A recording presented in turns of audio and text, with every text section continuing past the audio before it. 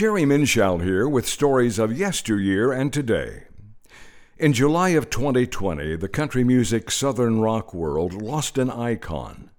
Charlie Daniels, native of North Carolina and longtime Tennessean, died at the age of 83. He of Devil Went Down to Georgia fame was a dedicated Christian gentleman, an excellent fiddle and guitar player, Grand Ole Opry star, and an American patriot.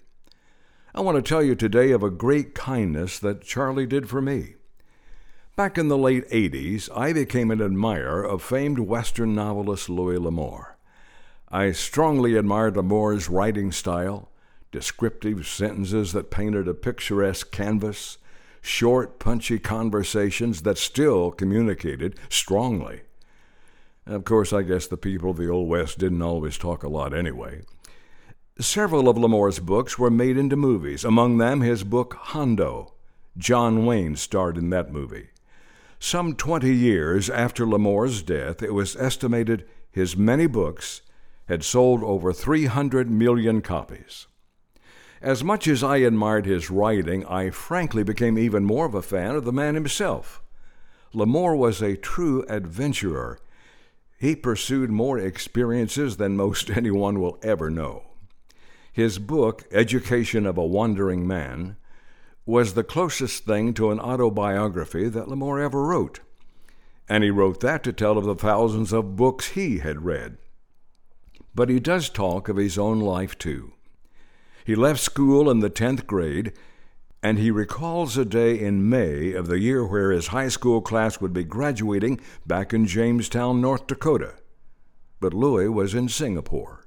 Before that, he had already skinned dead cattle in Texas, hoboed on the Southern Pacific Railroad, baled hay in New Mexico, and shipped out as a seaman to the West Indies and England. He wrote of working in a silver mine in Nevada by himself. But when it came time to leave, the old truck left for him to drive would not start. In walking back to civilization, he crossed many miles of desert, and he feared he would die of thirst. Louis says people often came up to him after he became famous, envious of how great it must be to have such adventures.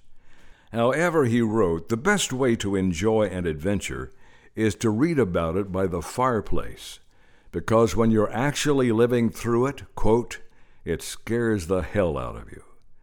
Now back to Charlie Daniels. Charlie was more than just a fan of Louis L'Amour. The two became great friends. My friend, Charlie Daniels Jr., tells me his dad dedicated his album High Lonesome to Western artist James Bama and Louis L'Amour.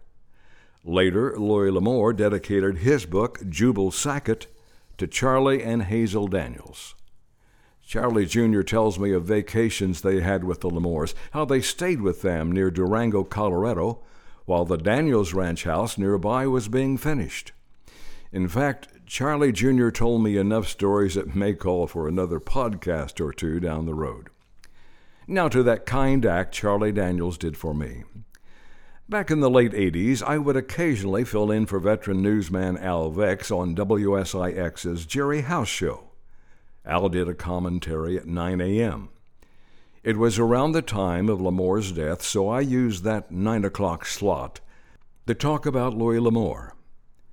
Charlie Daniels heard my commentary, asked for a copy, and mailed it to Kathy L'Amour, Louis's widow. A few days later, I got a beautiful handwritten letter of thanks from Kathy L'Amour. Now, I wish I could tell you I hold that letter in my hand, but sadly I looked but could not find it.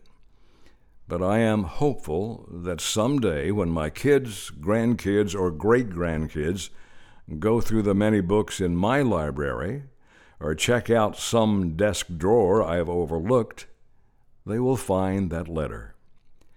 Perhaps it will prompt them to go purchase another album by the Charlie Daniels Band and another novel by Louis L'Amour. Mission accomplished. I'm Jerry Minshall. To learn more about books I have written and my podcast, go to SantaFeCocktail.com. That's one word, SantaFeCocktail.com. Thank you for listening. Until next time, God bless.